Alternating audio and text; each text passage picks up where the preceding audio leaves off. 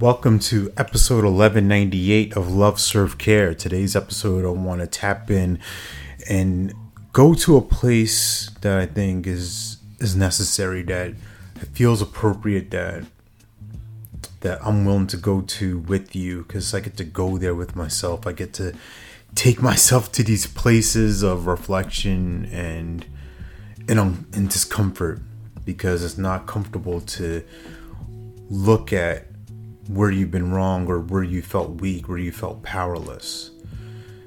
And it's through those experiences that we've had that lead us here, that create champions inside of us.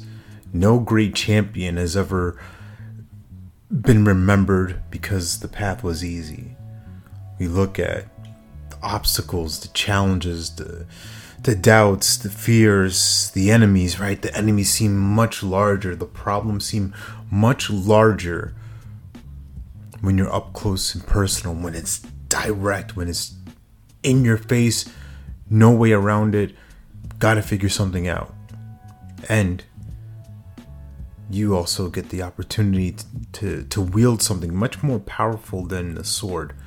Although a sword will do the damage, it will get the job done depending on what job it is you're looking to complete. But the pen in our souls, the pen that writes our path, that is scribbled in, that we're holding, you forget that. You forget to understand and acknowledge the power that our words create. Our words matter, literally. They create things as we speak. So your story is something worth sharing. Your story is something worth hearing. Your story is my story.